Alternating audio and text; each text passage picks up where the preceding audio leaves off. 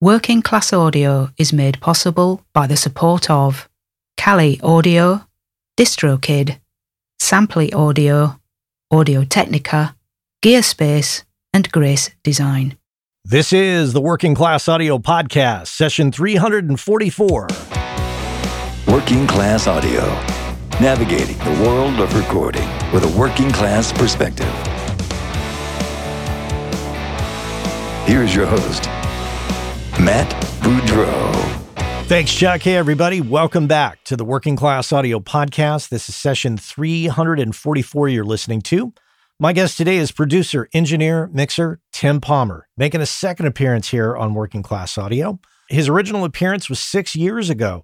He was on episode number 25 in the early days of the show. He is, of course, well known for his work with Pearl Jam, David Bowie and Tin Machine, U2, Tears for Fears, Cutting Crew, and I'm super happy to have Tim back on the show. He's a great person to talk to, which I think you'll find here in the interview, and I think you'll get a lot of great information. So, Tim Palmer, coming up here on the Working Class Audio Podcast. Grab your coffee cups, friends. Let's talk about thinking and working globally. So you are a recording professional, and I don't care if you're in game sound, music, audio cleanup, forensics, restoration, field recording, whatever it is you do. You might be working with a lot of local talent. And that's a great thing, because focusing in on the area that you live is certainly important and probably critical for your survival in the long run.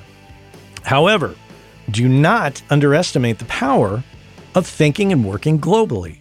There's a big, beautiful world out there of people who need audio 7 days a week, 24 hours a day, all the time, year in, year out.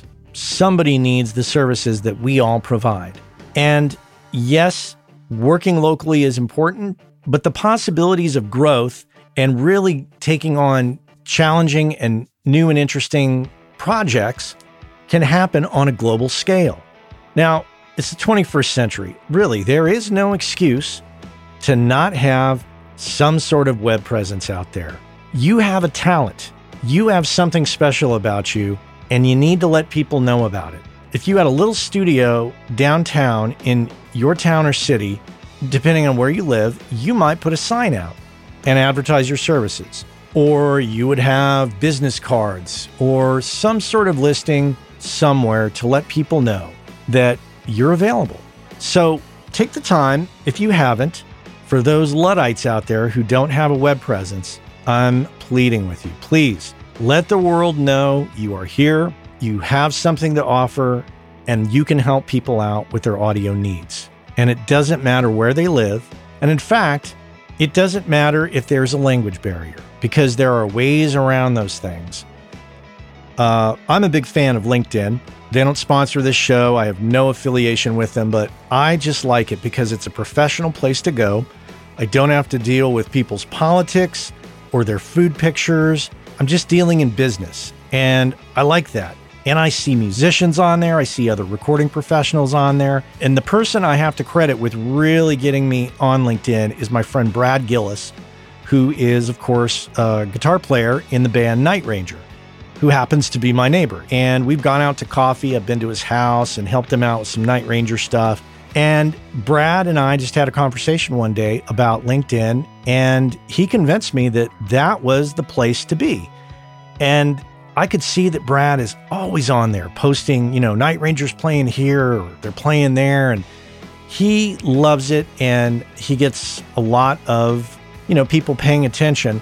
So that's what convinced me, was Brad's activity on there. And I've found great freedom in going there to do that because, once again, we're not dealing in food pictures, family pictures, politics. It's all just business. Yeah, amazing. And people are generally very supportive and very encouraging. So you might find that you're also going to hit a whole new level of audience, because maybe you're one of the people out there that has taken my advice and you are diversifying a bit with your audio activities. Maybe music is your passion, but, doing a little audio cleanup or a little dialogue editing or audiobooks or something like that has started to occupy a little bit of your time. If people know you have this capability and you're on there posting positive, useful information, I think you might find yourself getting some business out of it. Not guaranteeing it, but it's a possibility. So have a presence on LinkedIn. If you are just really hesitant to put a website together, try to get over it. Try to make yourself a single one-page website. I use Wix for mattboudreau.com. I don't hire anybody to help me out with it.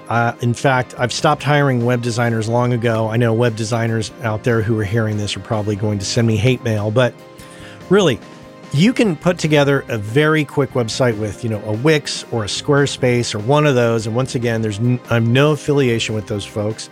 But there are great tools out there for you to, of course, put something simple together. Just a one-page thing, with a picture of you and what you do, how you can be contacted.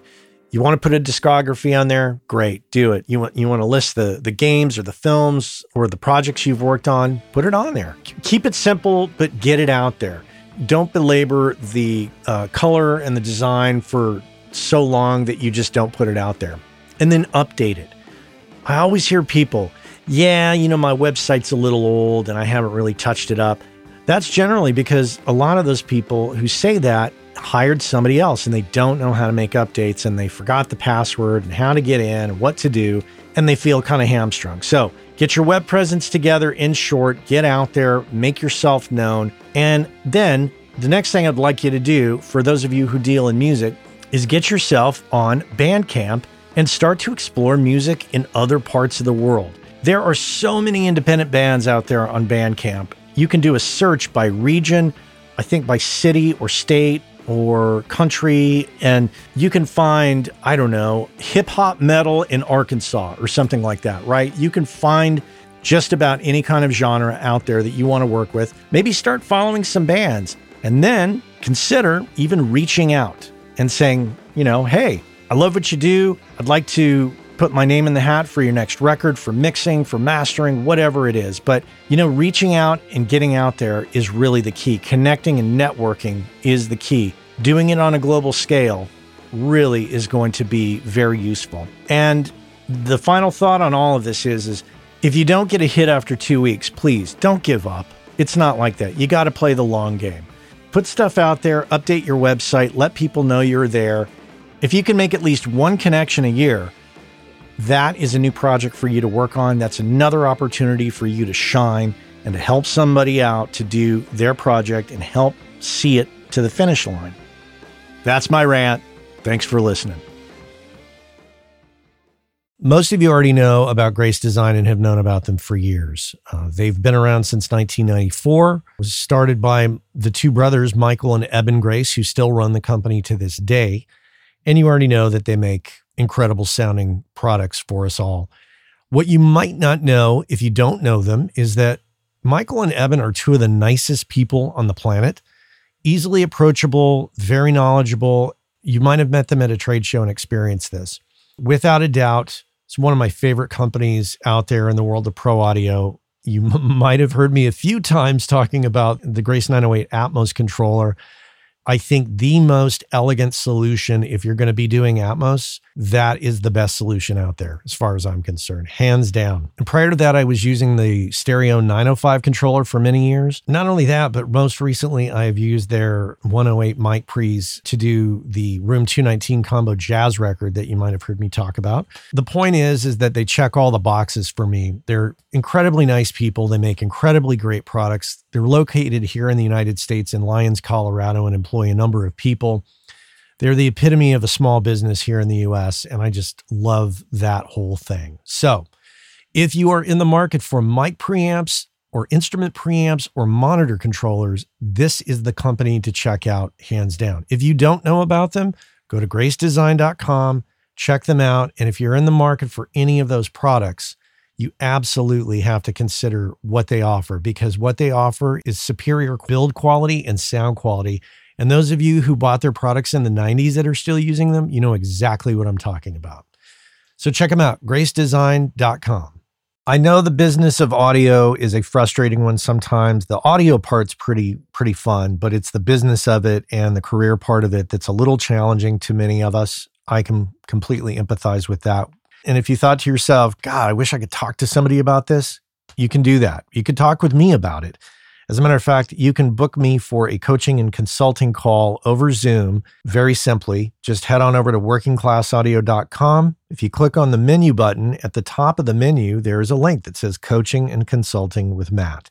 Super simple. Click on the link, book me in for an hour on a Zoom call, and we will discuss your particular situation, and I will help you get refocused, re-inspired, and figure out what is the best path forward for you. If your situation requires a little more extensive conversation, we can absolutely book a series of calls and, like I say, get you focused and get you moving forward. I've been there, and when you don't have anybody to talk to about it, it's a little frustrating. So head on over to workingclassaudio.com, click on the menu button, and book yourself in for a Zoom call with me. And we can sit down and chat, coffees in hand, ready to tackle the business of audio together. That's it. Let's get to it. Tim Palmer, here on the Working Class Audio Podcast. Tim, welcome back to the podcast. Great to be back. Nice to see you again. Nice to see you. It was 318 episodes ago, which was, according to Google, 6.099 years ago.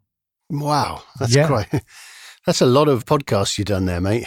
Yeah, that is. Yeah, that's a chunk of time that's passed for you and I both. In a nutshell, what would you say have been the biggest changes from our last discussion of 6 years ago? Well, obviously, the whole pandemic thing came along, which was very life-changing for so many of us. But the truth is that things didn't change too much at all in my world. I'm still in the bunker, and I still carried on mixing through it. And I was very grateful to be able to do that. It really didn't affect me too much in my working life. It obviously affected the family and the people around us, but as far as keeping busy, the COVID-19 thing did very little. So that was a relief, I must be honest. As far as work, I've continued to dabble in different genres. I've done a lot of jazz records. I made a record with one of my favorite bands from when I was in school, the Psychedelic Furs, last year. And I've carried on my relationship with people like Vila Vallo from the band Him. I've been working on his solo stuff. I also worked again with Wayne Hussey from The Mission. I've actually, it's amazing how at this point in your life, when you've built up a roster or a group of artists that you've worked on for so many years, they actually come back, assuming that you do a good job, but they come back, and it's really nice to work with people that you worked with maybe 25 years ago. What do you think the key is to getting people to come back? Obviously doing good work, but is there more to it than that? Well, I think that when you're prepared to go the extra mile for an artist, they really pick up on that. Mixing has become so much more than the traditional style of mixing these days, where at the stage of the mixing, you can add something that you feel is missing to the arrangement or that you feel is missing to the song. And rather than just doing the barest minimum, if you're prepared to actually give the love that the song requires, and whether that's maybe some editing or some new parts or some new adjustment to the arrangement, the artists really feel that you're really taking care of them. And, that's part of the reason that they're prepared to come back. I mean, I've always been the sort of producer that feels that my job is to just try and help the artist get to the goal. And there's a famous quote that Reeves Gabrels from Tin Machine used to say. He said that you're not the word, you're merely a highlighter pen. And I think that in a way that's sort of true, really, because as a producer and a mixer, you're not the artist. And if you think you are, I think you're getting off track a little bit, but you're helping them find the beauty in what they're doing and try and make it as great as it can be. And I think the artists really pick up on the fact if they know that you're really taking a lot of care with their work, they will want to come back to you. And if you're easy to deal with and easy to work with and fun to work with, it's going to work out. I think some analogies could be made for comparisons of plumbers or electricians. When a plumber or electrician comes to your house, they're going to do work, but ultimately you've got to live in the house, and the artist has to live in the house, so to speak. Totally agree. I think it goes both ways. I know from when I have somebody whether, like you said, it's a plumber or somebody at the minute fixing my garage door, I go out of my way to make sure that they feel comfortable in my home. I offer them something to drink because I want them to think, I like being here. I'm going to do my best work because I feel comfortable. And you see people in restaurants who are rude to waiters. It drives me insane. I always think, why do you think that's going to make this particular waiter give you better service and look after your food after the way that you've just treated them? So it's a two-way street, definitely. I mean, I know that when I'm working with an artist, like any mixer or engineer, sometimes when they're not careful in the way that they word their mix changes, it irks me, and I have to bite my lip because I think, okay, there's a much nicer way of putting that than the way that you just did it there. But, it's definitely a two-way street. If the artist is good to you, then you're going to be very good to them. And I agree with you. I really lose my patience when I see people treat service people like waiters and waitresses in bad ways. It's just, it doesn't feel right. Yeah, and the truth is that, as I said, that we're providing a service to the artist, and if we get treated well, we want to come back and help them again, because there's no doubt that if you have a bad experience with somebody, when they call you up to work with them again, you might put them at the bottom of the list. One of the tricks I've learned of late in the modern world of mixing, whereas we get our mix comments via text messages and emails in the place of sitting down in the studio with somebody and spending an afternoon with them, which is a dreadful shame, I think, but that's the way things are. But one of the things I've figured out is I must never open the mix notes on my iPhone, because a small comment of maybe 3 or 4 lines on an iPhone, once you've got a few comments going, you start scrolling and you really think, oh my God, they hate it. There's so much to do. And yet when you open it up on the big screen in your studio, it's actually only a couple of small things. So I try not to open up my mix notes if I'm out to dinner and start reading, because they just seems a lot more depressing when you're scrolling, if you know what I mean. Yeah. And I would assume that we're very much alike in that we, in all of us, when I say not just you and I, but everybody, that we're aiming to please. We want them to be pleased with the work that we've done. So when we open changes for mixes or masters and we see some language or the way the email's phrased, it can really like chew away at our hearts a little bit. And yeah. I've found that I respond better if I just say, hey, let me give you a call just to discuss your notes. And I find that when I do that, it humanizes the person I haven't been talking with or communicating with. Do you find that helps for you? I think that's a really good. I don't do that too often, but I think that's a very smart thing to do, actually. I mean, there's no doubt about it that in the same way that an artist is an emotional being, we're emotional beings too. And if you start off on an aggressive footing with an email about some changes, you can put people's back up, whereas it's far better to let's talk for a couple of lines about how great everything is and what you like about what I've spent 12, 14 hours doing. And then towards the end, maybe slip in a few things that you'd like to change, and then we're all happy. It's as simple as that, isn't it? I wonder if beyond what we're talking about here, if you have other tips for producers or engineers who are interfacing remotely with artists. Well, I think that what you just said a second ago makes a lot of sense. Since the COVID-19 pandemic and the Zoom and the fact that we all use the Zoom platform so much, I have found that there's no excuse to get the artist in your face, even if it is via the technology of Zoom. For many years, because I was working remotely, I would be relying on emails and texts. And I have found that a lot of the projects I've done recently, especially if they're from another country, I can sit and discuss things face to face, and it takes a lot of the pressure out of the situation, and it gives it a human side, and you can laugh about some things together, because it's very difficult sometimes to get the gist of, or at least get the wrong idea about some things that are written in emails, because some people are just very poor at the way that they write their descriptions of things. So if you see them, you can decipher what it is they're trying to achieve. And part of our job for so many years was looking at someone in the eye and being able to convince them that they need to change something or how we need to adjust their arrangement. And we lost that when we went remotely. And it was a big part of the sort of skills, or part of our job description, was being able to sit in front of someone and convince them.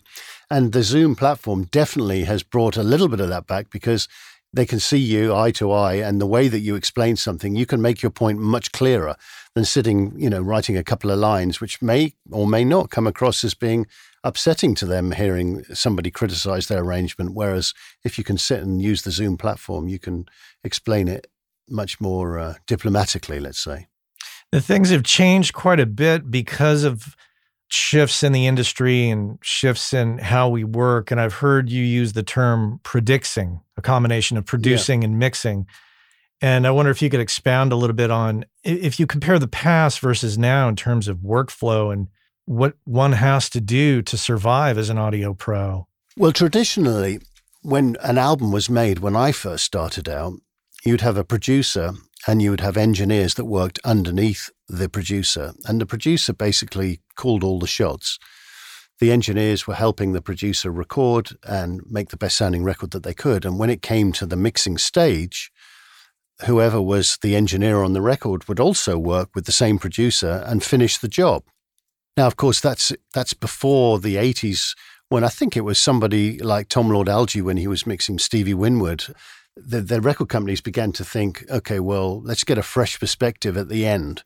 And they would hand off a project that had been lovingly cared for by a producer and a team of engineers to somebody new who would give it a fresh spin. And of course, there was most definitely some pluses, and many times there's some minuses, because, how can you understand a project as well as the people that have created it for so many months? So there was definitely good and bad in that.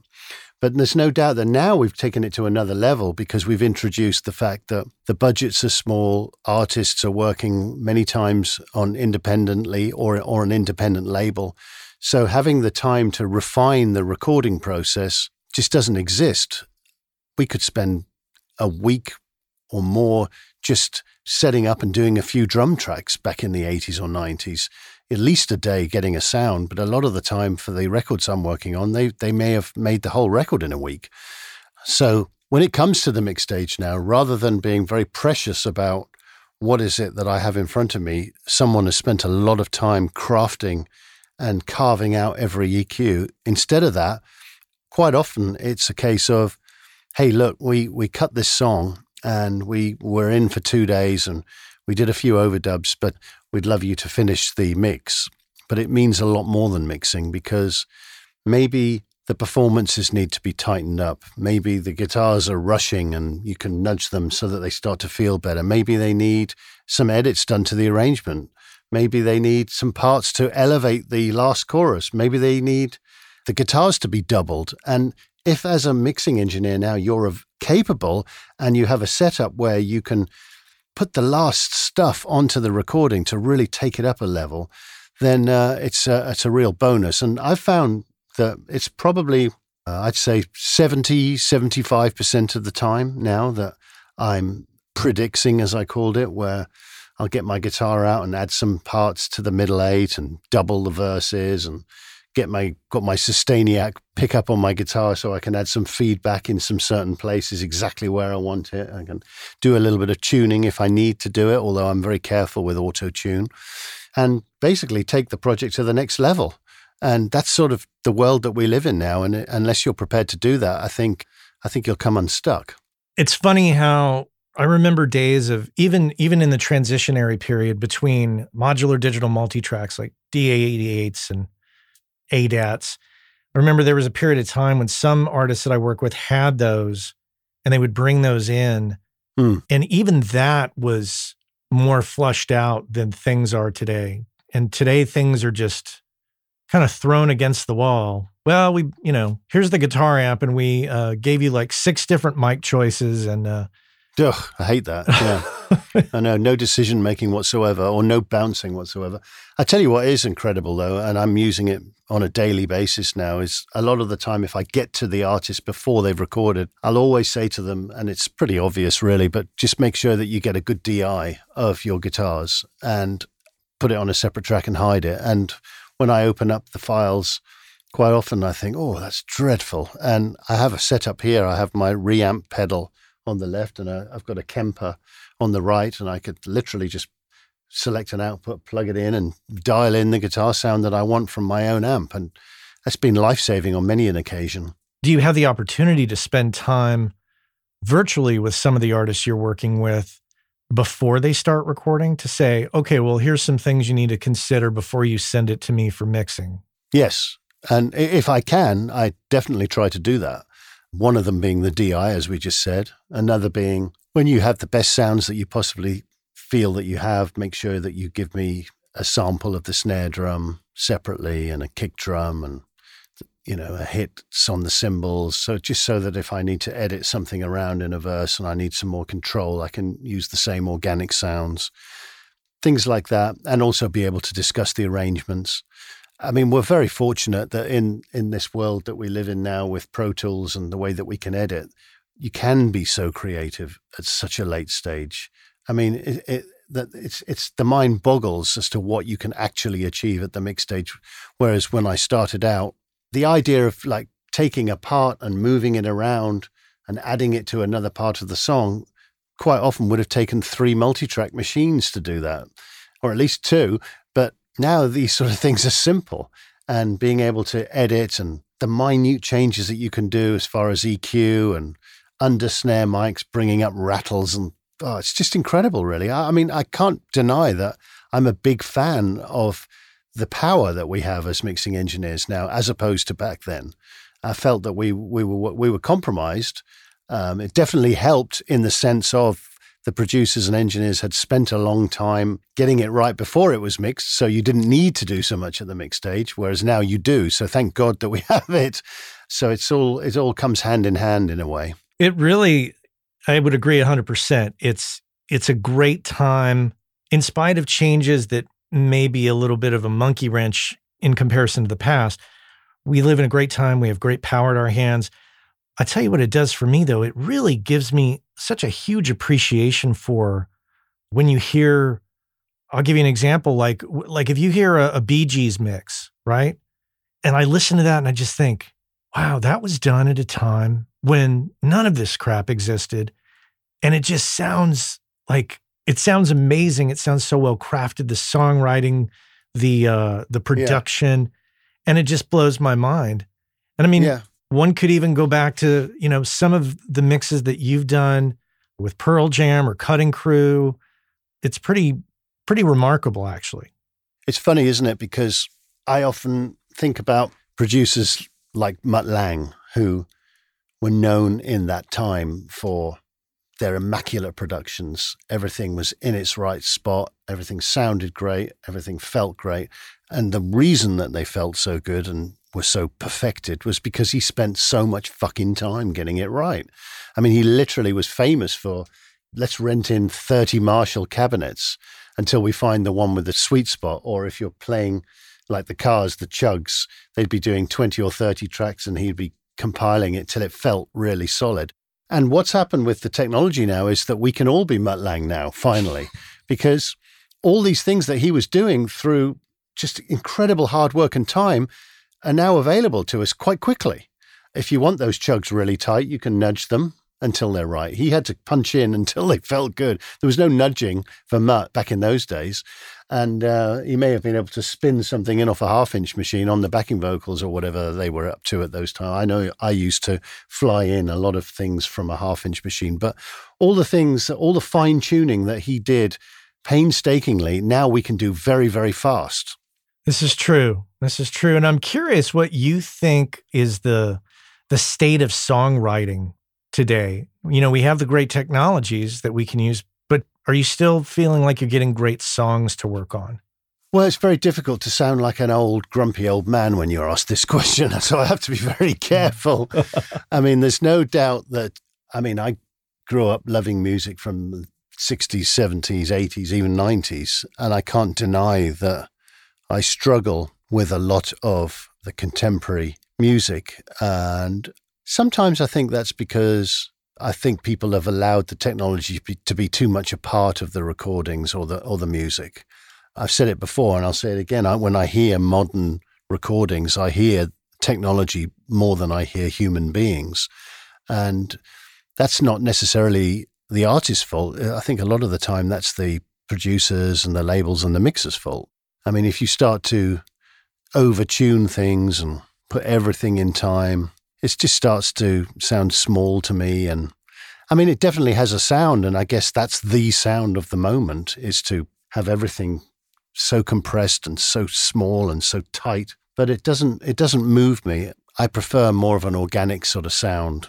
I can be as guilty as anyone else at sometimes overdoing things, and I have to check myself. But I think there's a human quality to music that was created from the 70s, even into the 80s, really, because we weren't as over the top with fixing stuff as we are now, with tuning and stuff like that. But now I just hear it, as I'm hearing more machinery now than I've ever done before, and it doesn't please me. I'm familiar with your discography. I know your track record. I've heard and bought and grown up on, in some cases, some of the records you've worked on. Now, a newer client who doesn't have those same life experiences of remembering the first time they heard The Cutting Crew or Pearl Jam or Tears for Fears, their respect or their understanding of where you come from, do you have to sell yourself all over again? Does it take a little bit of educating them on the process? Do you find that you're starting from scratch with a lot of newer clients who are younger these days? It's a very competitive world out there. There's no doubt about it. There was a time when once we had the knowledge to be able to run a mixing board and a studio, you were in an elite group of people that could actually run a studio, and there wasn't that many of us.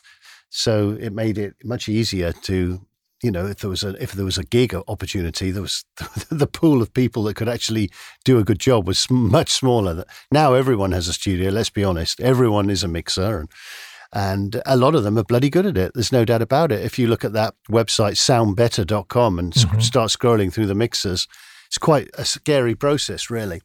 In my particular case, I don't think that I'm getting approached by anybody to do a mix who just happened to stumble upon my name and ask me to mix something. They usually have either heard a record I've done before or known somebody that's known me. So there's never that problem that you said of having to educate anyone on the way my history has been.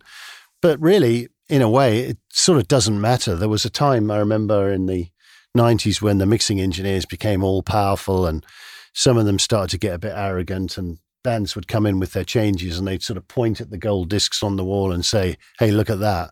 I never wanted to be that guy, and I never will be that guy, because really I want to be judged on the work that I'm doing at that particular moment, and it can't be colored by what you've done before.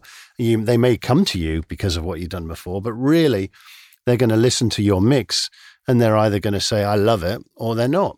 And you have to be aware of that. And that's why you have to continue to evolve and do your best work.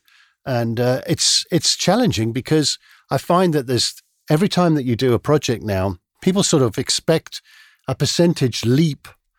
And if you're given a project to mix that's pretty poorly done, you can actually elevate the song maybe 30, 35, 40% sometimes, because they've done such a bad job. So you immediately get that payoff at the end. But when you get a project, and I still do quite a lot of mixing for Larry Klein, who's a Grammy Producer of the Year, and he works in the old school. To elevate it 10%, you feel you've done well, because they have spent the time getting it right, and they know what they want, and it's a whole different challenge. But yeah, it's a strange time.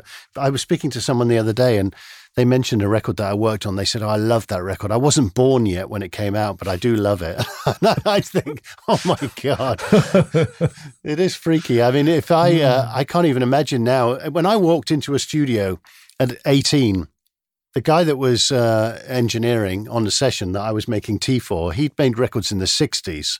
And I was thinking, wow, that's shocking. Thinking about him in the same room as Dave Clark 5, But now, the equivalent of how many years that I've been doing, it's like walking into a studio and seeing someone who's worked with in the 1950s or something. I mean, it's just such a long way back. I can't imagine what people think. Yeah, it's strange times. Hey, our friends over at DistroKid have created the DistroKid app for Android, which allows you to do some key things such as check your stats from Apple and Spotify, edit release metadata, upload new releases, and a host of other features. And remember, WCA listeners get 30% off your first year at DistroKid. And if you just head on over to workingclassaudio.com/WCA30, you can follow the link, get your 30% off, and be off to the races. So check our friends out at DistroKid and make sure and get your 30% off by going to workingclassaudio.com/WCA30.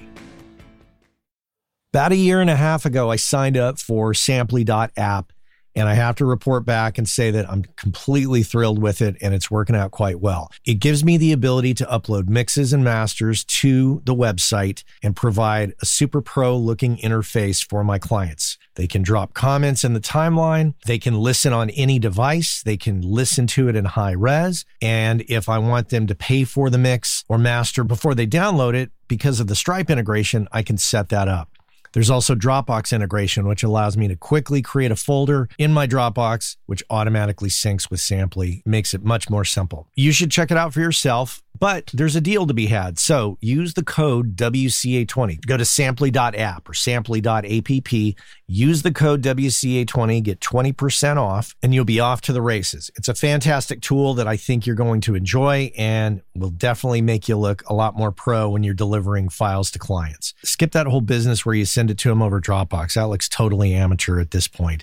Use Samply.app and use that code WCA20, and I think you're going to be really thrilled. Samply.app. Check it out. What do you find that's most challenging, though, in making records with people today?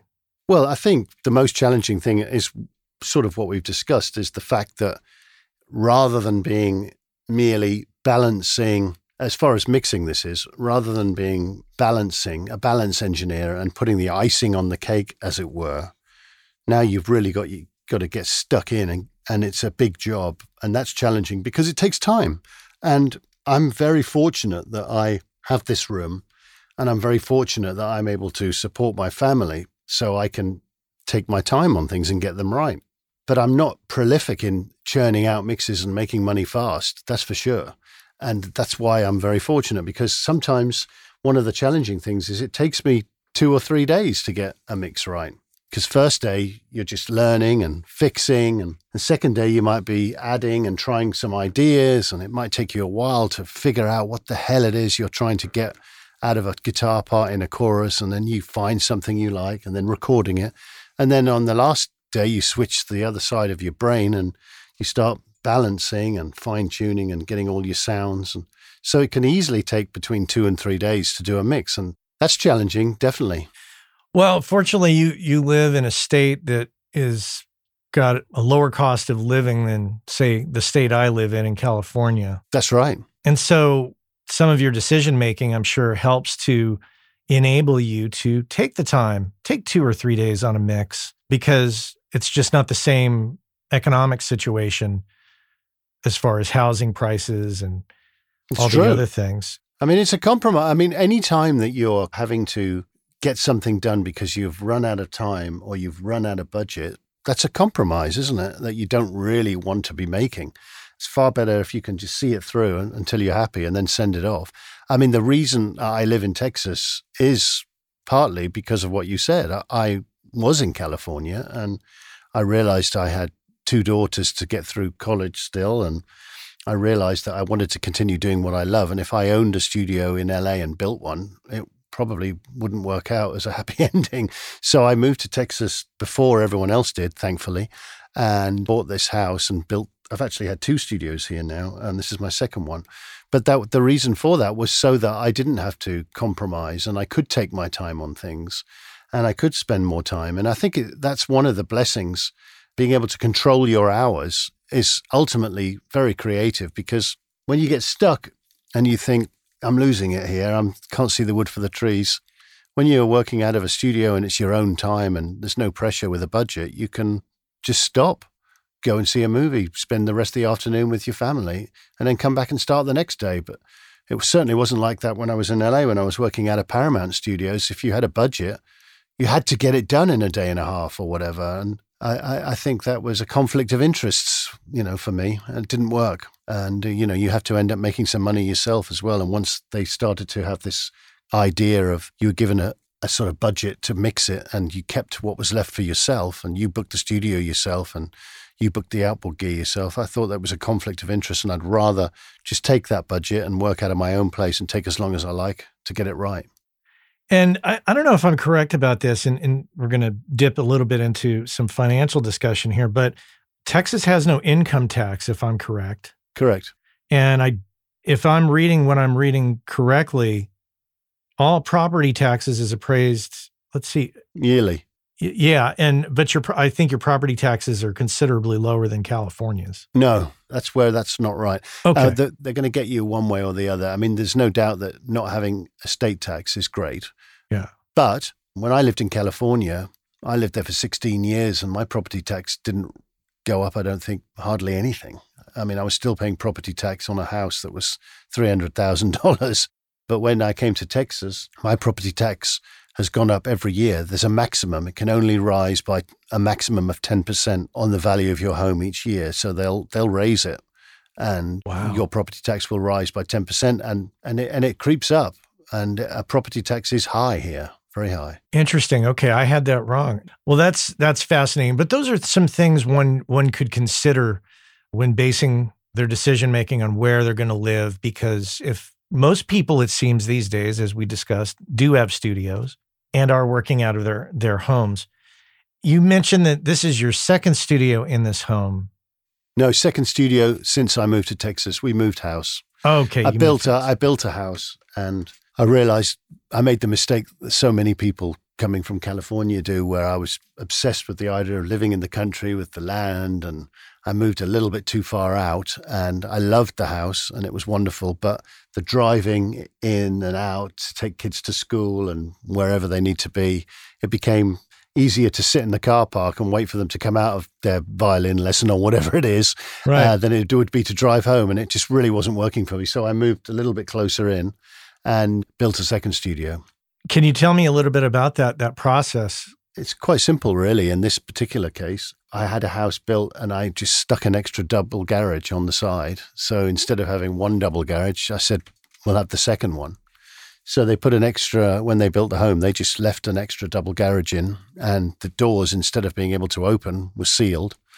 So I had a big space that was a double garage size space. And then a studio designer who'd worked on my first studio called Mark Genfen, who sadly is no longer with us, he came out and designed a little room for me that would be built like a little box within the garage. So we had space either side of the wall. So between myself in this studio mix room and the outside wall is about 2 or 3 feet. And then there was a lot of sheetrock and everything. So I've got a really nice little dead square in the center of the double garage, but the space around it as such. So it's very soundproof, and I can get up in the morning because as I'm getting older, like so many people, I wake up early. Yeah. And so I get up and my wife will, not necessarily all the kids, they'll be sleeping, especially teenagers, they'll sleep till fucking 12. But I'm up and I can go into my studio and crank it at 6 a.m. and mix away. And it's wonderful. I love it. I love having my own space because you just stop and have breakfast and then go back. And I mean, my biggest mistake, I think, as far as mixing, and I would definitely advise any young person who's starting out to be really careful of this, is I've listened to music too loud for too long. And when I go to sleep at night, I hear that tinnitus, and luckily it's not at a level that affects my work because I can still hear all the high end and I have my ears checked regularly, but I know it's there and I've done some damage. And if people can be a little smarter about that sort of stuff, I would definitely advise it because it's not pleasant. Yeah. Do you take steps when you're in inside environments, loud environments that might affect your hearing that you don't think are important? Do you wear earplugs or do you try to remove yourself from those situations? No, and I wish I had. I'm not proud of it. I mean, I was always one of those people who are like, it's fine. Go at the gig, I'll be in there. And I love hearing the music loud. I mean, it's funny actually, because I'm at a point now where I actually find it still hard to mix at a quiet level. If I'm trying to get things to move right in the kick drum and the bottom end of the vocal and the bottom end of the guitars and the bass and everything to work right in the low end and everything have its space, I can't do that quietly. I need to have it at a decent amount of level to see how it feels here. And I know that's old school, but I just don't know a way around that. I've never been able to do that. I guess it's just from working in those big studios for all those years. Last time we talked, I was listening back to that conversation. We were talking about natural disasters. We were talking about flooding. We were talking about fires. And it made me think of this question, which is, if you did have a natural disaster today, hypothetically, and all your gear was wiped out, if you had to start again, would you do your gear setup differently? Would you make different decisions? Because I know that there are those of us who have been around for a while. We collect stuff, and sometimes things hang around that maybe have outlived their usefulness, but we still carry them around with us or put them to use because we have them. So if you had to start fresh today, would it be different? I think if I had this gear all caught up in a fire or whatever, and I had to rethink a studio, I think I would simplify even more than it is. Yeah. It's interesting, isn't it? Because slowly but surely over time, I've always fought the technology until I'm comfortable with it. And then I let go and I say, okay, I'll leave that go. I'll let go of the external clock. The Pro Tools one is fine. Things like that I think, no, I can't possibly do it. But then you try it and you think, oh, it's okay. And I was like that. I went for a demonstration of Pro Tools, or it wasn't called Pro Tools then. It was called Sonic Solutions, I think, or something. And it was at Westlake Audio. And it was when I was doing Tears for Fears in the 90s, I guess. And I walked in and this guy had a screen and he said, and here's how we do it. And I watched this demonstration, and being a Luddite, I said, nah, I don't want to see audio. I don't want to. No, I'm not interested. Thanks very much. And I sort of thought, I'm not going to get into that. And I resisted it for ages, and until the writing was on the wall and it was like, hey, listen, if you don't know how to work Pro Tools, you're not going to have a career for much longer. So I invested in a Pro Tools rig, got it set up in my dining room in Studio City in California, and had somebody explain the basics and just sort of played with it for a while until I got my head around it. And I think it was probably an album I did with Goldfinger. That was the first time I used it. And the band, of course, being young, and John Feldman was like really with it, with all that stuff. He was fast, way faster on the Pro Tools than I was. And I learned a lot from him about how it worked. I used Pro Tools on the Aussie record Down to Earth in 2002, but I was always very slow to accept these things. And now I have my studio, and one of the things I wanted was, I, of course, said I don't want to just mix in the box. I wanted to have a hybrid system. I want to sub everything through an analog chain, and I have my Tone Lux set up on the left here, and the Tone Lux feeds my George Massenburg EQ and a fake SSL compressor, and then it goes back into Pro Tools. And as I said a second ago, I have an Apogee clock, and I don't use that anymore. And I've got some outboard EQ. I used to be changing the EQ, and now I'm slowly like, okay, well, let's just leave certain pairs of stereo, like some that are a little brighter that I know, like I have one that's overheads that has a higher frequency, and some that I leave flatter. So when I'm routing the outputs, I can, if it's cymbals or something that needs the extra high end, I can route it to that. But slowly but surely, I'm relying less and less on the analog stuff. And I haven't done it, but I would like to entertain, of course, and so many people do it now, but just have a system with some great monitors and some faders and a great fast computer and all the plugins I need, and try and scrap all the hardware. I'd love to try it. And if I had the place burnt down, I would be forced into doing it. That's the point.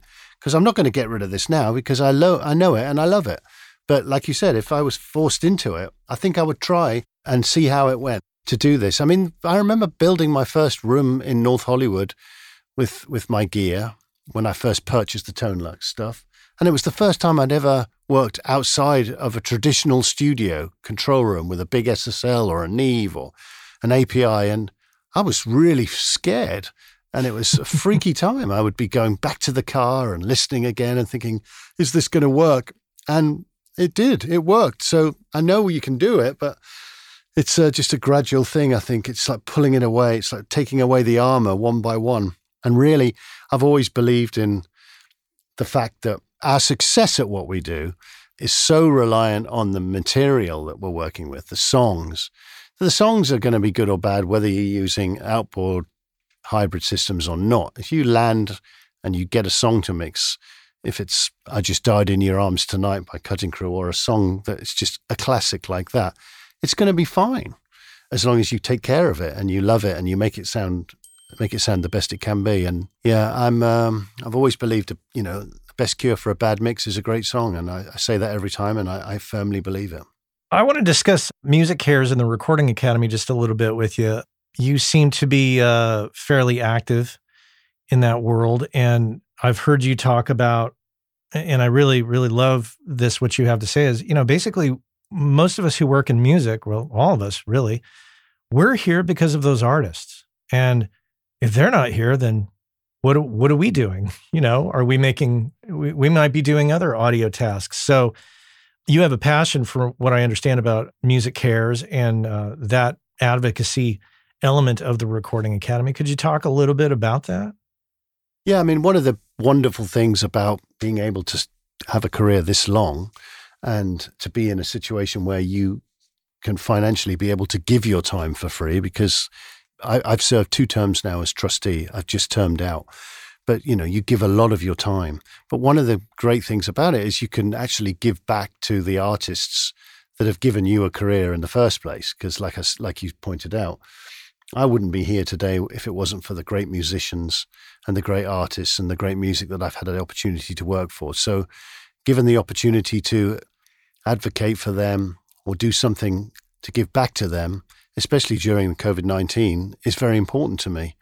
I've been able to take advantage of some of the friendships I have. Like during COVID-19, I was helping MusiCares with an auction, and I was lucky enough to be able to email Robert Plant and say, is there anything that you could give us to auction for part of this? And he gave a guitar, and he got it signed by himself and Tony Iommi. I managed to reach out to Willie Nelson's people and get an acoustic guitar. And, this shows you how far back you can go. I assisted for Hans Zimmer on an album that he was producing for Sally Oldfield in the 80s. And I've stayed in contact. I'm not very close to him. I love his work. I'd love to be closer to Hans. He's wonderful. But I've stayed in contact with him, should I say. And I was able to write to him and the same thing. And he gave me the score for Gladiator and signed it. And he also gave one of his guitars. So I collected all this stuff. Plus I went to all the producers I've known, whether it be Steve Lillywhite or Larry Klein, people of that level, and asked them to give a Zoom call to an engineer, and they'll be auctioned off as well. And we raised a lot of money, and I felt good about doing that because I can take advantage of these friendships, and they were happy to do it. And I just like to do that. And the opportunity to do that is something I just felt I really needed to do, to be honest, to feel good about myself. Yeah. It's fascinating when we take a step back. I went to go see Black Widow. It was my first movie at a theater in quite some time last week. And in those type of movies, a lot of the superhero movies, there's always some scene at the end after the credits. So we stay and we watch all the credits roll by. And it was stunning to me. I know it's a no-brainer. Yes, a lot of people work on movies, but as the different units in the different countries, different sound and lighting and all the people that go into that. And I think whether you're doing video games or movies or working on music, as audio professionals, I think it's really important that we get out of our own little audio bubble and we realize there's a bigger picture here. Excuse the pun. There's a bigger picture here, and we need to make sure that we are, when given the opportunity, advocating on behalf of musicians and filmmakers and game designers, et cetera, because in the end, it all comes back around to us. I'm sure you would agree. Yeah, it's such a crazy time, isn't it? If somebody told me in the 80s that people would be paying $4 for a bottle of water and music would be free, it would have just I would have just laughed at them. That makes no sense. It still makes no sense, let's be honest. Yeah. I don't know how we've ended up like this. I know for a fact that my interest in spending hours in a studio producing records is gone now. I don't know why I would do that. I'm much happier to just work from my own studio and continue to do what I love to do here. But the idea of going in and basically giving so much of your time for a percentage of a record that's not going to sell anything anyway, it's just, I'd rather just just be part of the mixing and have a shorter relationship with it than do that anymore. And it's sad that it's become that way. I mean, occasionally there'll be something. I just did a record recently with an artist in Austin called Jackie Venson, who's a fantastic blues guitar player and singer. And we cut a record and we did it quite quickly at Arlen Studios, which is a very legendary studio in the center of Austin. But it's very few and far between that I can get the enthusiasm. And that's because of the nature of the industry itself now. I mean, it must be so difficult for young engineers to be able to make a living. And anything that I can do, whether it's speaking on behalf of musicians or music makers in Congress or at local government, and we do a lot of stuff where we go to the state capitol and I sit with the legislators and take artists with me and say, hey, look, this is what Austin's supposed to be, a music town. We need your help here. Let us be the resource to you. Ask us. We need to tell you what's actually going on. And I like to do that. It's fun. And if it can benefit even just a couple of people, it's definitely worth it. I wanted to ask you a little bit, these two areas kind of blend into one another. You mentioned going into a studio and getting points on something that's not going to sell. These days, you got to know your value, but at the same time, you can't price yourself out of the work. So, and I'm assuming you, in conjunction with Sandy Robertson at World's End, your manager of many years, that you guys work it out about like what's a fair price for a mix these days, knowing full well, as we discussed, predicting, because you're not just mixing it, you're adding to it. There's production value you're bringing to the table. So how do you balance that in this day and age? It's challenging. I mean, it's always the most difficult thing to do because, at some level, your decision on whether you want to mix something is going to be based on how much you like the song and how much you like the project. So if there's something you really want to do and it's important to you, you'll probably compromise your price more than if it's something that you think's pretty good, but it's not, it's okay, I can get that done. So there's definitely things that you really want to do, or sometimes if it's for an artist that could elevate your career or get you into another whole new world, then you have to be prepared to compromise. And that's why for a while there, I try not to do them anymore, but for a while there, people would spec mix because they would say, I really want to work with you. I'm prepared to do a mix for nothing to show you what I can do. And I've done my fair share of those. I haven't really done any for a few years now, but why not? If it's a project that you think is going to really elevate your position, then you're going to be prepared to do the first one for free. Why not? Put your name in the ring, I even back as far as the 2000s, bands who are successful know that you need them more than they need you. Because it's always about that, isn't it? Let's be honest. Who's calling the shots? If you've got a new young artist and they really want someone who's mixed records for 30 years and had some success at it to do it, then maybe they're prepared to go the extra mile. And if you, as an engineer, really found this band and there's a lot of hot producers in town and all the top mixers want to do it and you want to go for it, you're not going to outprice yourself because you want the gig. So there's a real supply-demand curve there, a very simple one. From Pearl Jam onwards, if I mixed a project, Sandy would ask for a 1% royalty on records I mixed. Nowadays, sadly, I don't really bother with that 1% royalty because it costs more money in paperwork than what you get back in return half the time. So I don't generally go down that route unless the artist is at a certain level. But back in the time of U2, they knew full well that working on a U2 record was a wonderful thing to have on your resume. And they weren't prepared to pay royalties on their mixing. Even though I'd worked with Pearl Jam and David Bowie and Robert Plant all before that, it really was a case of, well, if you want to do the record, then this is the deal. And of course, I wanted to do the record, so that was the deal, and it was fine. And they paid me very well. I'm not complaining or anything like that, but you see what I mean? It's like they were in command of the situation there. So I was prepared to give up my point on that record quite happily because I wanted to do the record. Yeah. Well, I mean, and once you do, then you, of course, can say, well, I've worked with you too. And I mean, exactly, that just levels, that just like clears the path right there. And even back then, it was interesting because even as far back as then, it wasn't the sort of getting involved the way that I do now. But when I mixed songs like Stuck in a Moment, there's always the very difficult balance as a mixing engineer as to if you put something onto their recording are they going to take it badly and say, what the hell are you doing messing with our stuff? How dare you? Mm-hmm. So in a way, you sort of don't want to sort of speak up ahead of time. You just would rather present them with what sounds great in your opinion, and then tell them, look, I tried something, I can mute it if you don't like it. Because you can always mute. I mean, let's be honest. Mm-hmm. If you're going the extra mile and an artist sees that you're going the extra mile and they particularly don't like one bit, it's very easy to hit the mute button. So with Stuck in a Moment, I did a lot to the arrangement. I changed sections up, I added percussion, I added some backing vocals, I did all sorts of things, and I never talked about it. And they just said, yeah, it sounds great, and they loved it. But we never talked about the fine detail. And I often wondered, because there's so many people working on U2 records, I often wondered whether they'd forgotten whether they'd recorded that or whether someone else had thought they'd recorded it. But there was a lot more than just mixing going on even back then. With the song The Ground Beneath Her Feet, Bono called me and told me that he was very unhappy with he said, I don't like the way the drums are. And they had some electronic drum feel.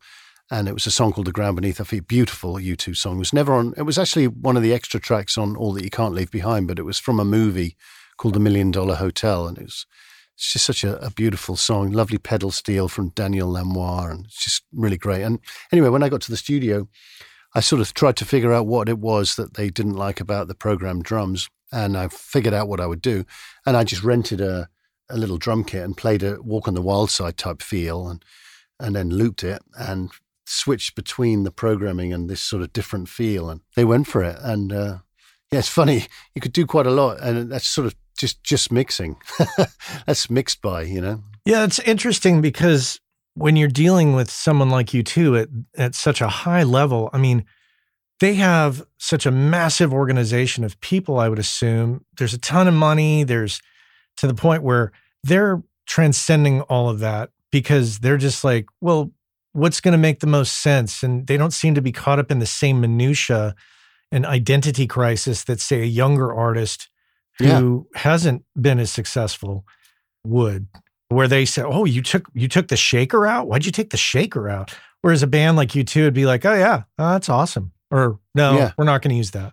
Well, also back then, they were at a point where the mixing process was almost just another way to sort of, let's hear how this song's sounding. So you could say, let's send it to Steve Lillywhite and he'll mix it. And then they could listen to it and go, okay, now we know that we like the verse. We need to work on the chorus. So then they go back and work on it a lot longer. And then somebody else might do a mix and they'll think, oh, I like what he did with the chorus then. Let's use that and then use that and that. And then somebody else might be doing another mix and they're gathering information. And the mixing process is just a way of hearing it. You know what I mean? It's like, let's hear another perspective on that. Let's hear that. So it's very challenging working with them because they can spend 2 or 3 weeks on a song and then you mix it and it could take you a week to mix it. And then they figure out after hearing the mix that they'd rather not have played it that way and start recording it again. And you'd be at dinner and I remember thinking, I said to the road manager, I said, Sam, is that? And he said, yeah. And I said, but we finished that one. And he said, oh, no, Bono didn't like the way the groove was, so they're recutting it. And it was back to square one. And, because they got the money and the time to get it right. And good luck to them, I say. And I bet when you're deep into your career, like you are, you have methods and ways and that you prefer to work, that you do your best work. But when it comes to a higher level band, I'm sure if one is dealing with a U2 or a Metallica, you change your workflow to adapt to them, I would assume. Yeah. And that there's no like, well, I'd like to mix in my own studio at my house. It's like, well, you have to completely just surrender and say, what do you need? Yeah, that's right. I can remember when I got the opportunity to work on the Tin Machine record, I know there's a lot of studios that I would be a lot more comfortable in than going to Mountain in Montreux in Switzerland. And I'd never worked in that studio. I'd never been in there and had a big old Neve and the band would set up in the casino and there were tie lines. And I just felt quite scared, to be honest, in there. And it was quite a challenging experience, to be honest. But like you said, you basically have to get on with it and figure it out and make it great. Yeah, and I guess one could just, take with them the gear that are security blankets, or monitors or certain pieces of gear or microphones that help you get a baseline of operating. And then at that point, you just have to just say, okay, it's David Bowie. Well, and Tin Machine. Sometimes being taken out of your comfort zone leads to creativity, makes you think a different way. And how am I going to make this work? Sometimes relying on the same tricks is lazy. So I think, in fact, I work a lot with the band Him from Finland. And I remember that one of the last records we mixed together, we did it in London. And this was after I had my studios in Texas. And I said to Vila, look, it'll cost you a lot less money and I'll be in my comfort zone if I do it here in my studio. And he said, well, that's why I want to do it in London. I said, well, what do you mean? And he said, because I want to take you out of your comfort zone because I think it'll be a lot more fun and the record will be more interesting because of it. And I said, okay, fair enough. So he flew in from Finland and I came in from Texas. So, there is definitely something to be said for being stripped away of all the things and the tips, the tricks of the trade that and be forced to be creative. Do you still live in Austin proper? Well, when I say proper, it's 16 miles outside. It's a place called Bee Cave, but I can be in Austin in 20 minutes. Okay. Do you have an opportunity to interface or network much with your fellow audio professionals there in the area?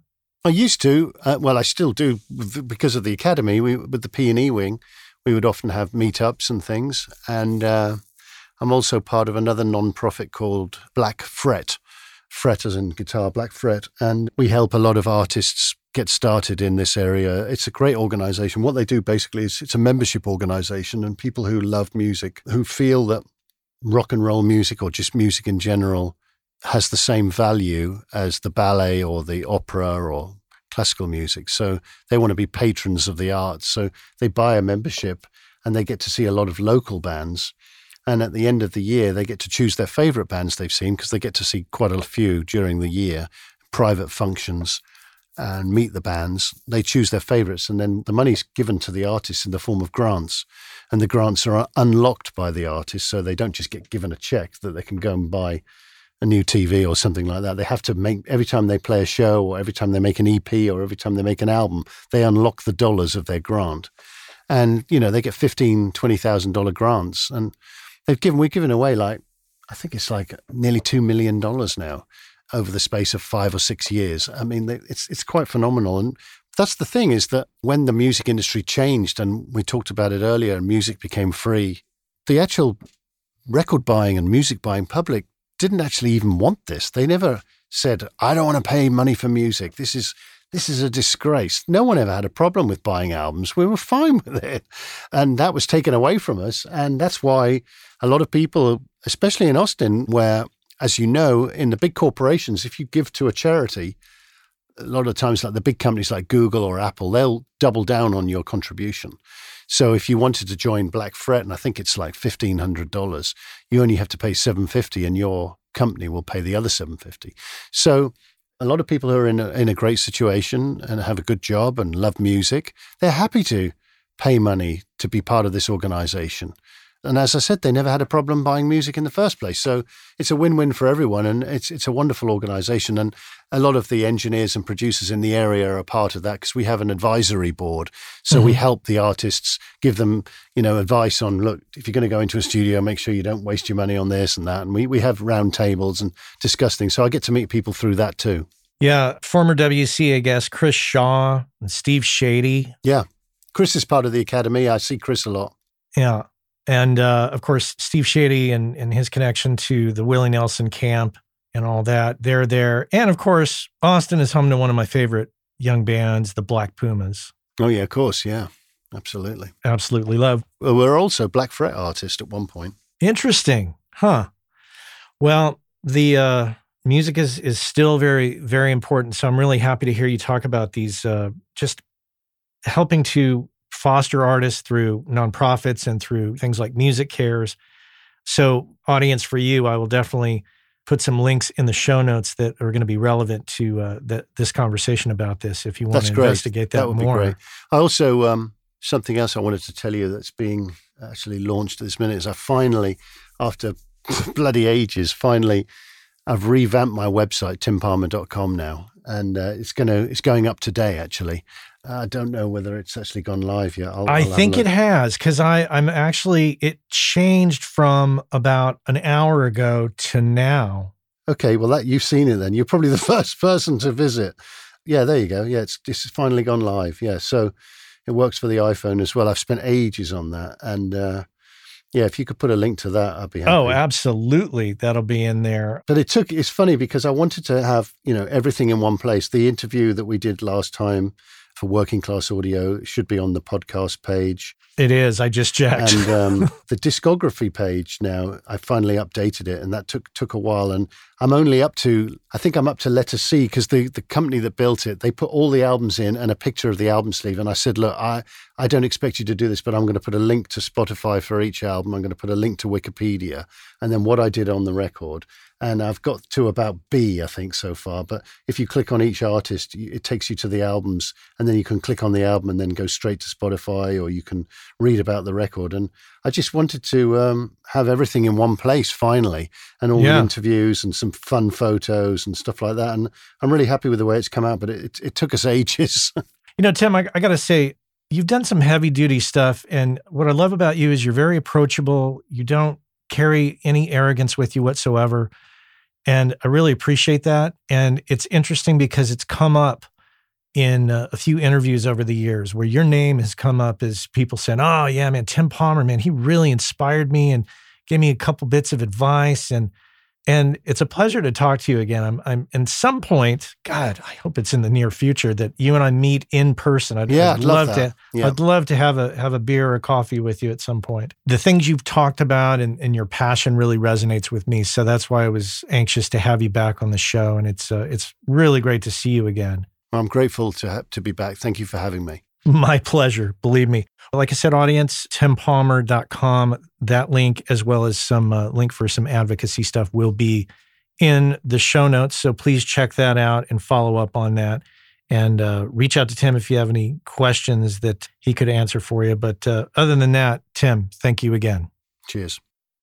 Our friends over at Kali Audio have just introduced the brand new LP UNF system, which is meant to give you everything you need from a studio monitor in a package that you can basically set up anywhere. And the system is specifically designed for your desk. So no matter how else you're using your desk, reflections from the drivers to the desk to your ears are accounted for, giving you a perfectly clear picture of your mix that you can rely on to translate well. Whether you're putting them on stands behind your desk, on a desk away from walls, on a desk against a wall, on a desk on speaker stands away from the walls, there's a number of configurations, and they have settings on the back to accommodate all of that and more. And if price is a concern, never fear. They're priced at $299. That's right, pretty affordable. Head on over to KaliAudio.com and check out the new LP UNF.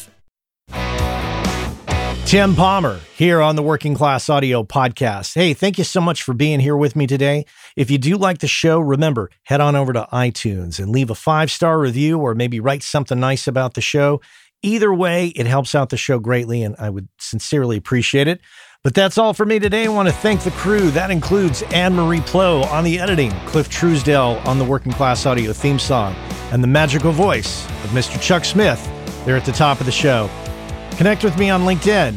And until next time, take care. Hey, I know many of you are aware of this, but for those of you that aren't aware, Working Class Audio sponsors the forum over at gearspace.com called Audio Life. And quite simply put, it's a place where audio professionals can go to talk with other audio professionals about things other than audio gear, including life hacks, work-life balance, health and hearing loss. You know, if you want to talk with other audio professionals who can identify with what your lifestyle is like and how it relates to things going on in the world outside of audio, this is a great place to go and check out. So head on over to gearspace.com, check out Audio Life.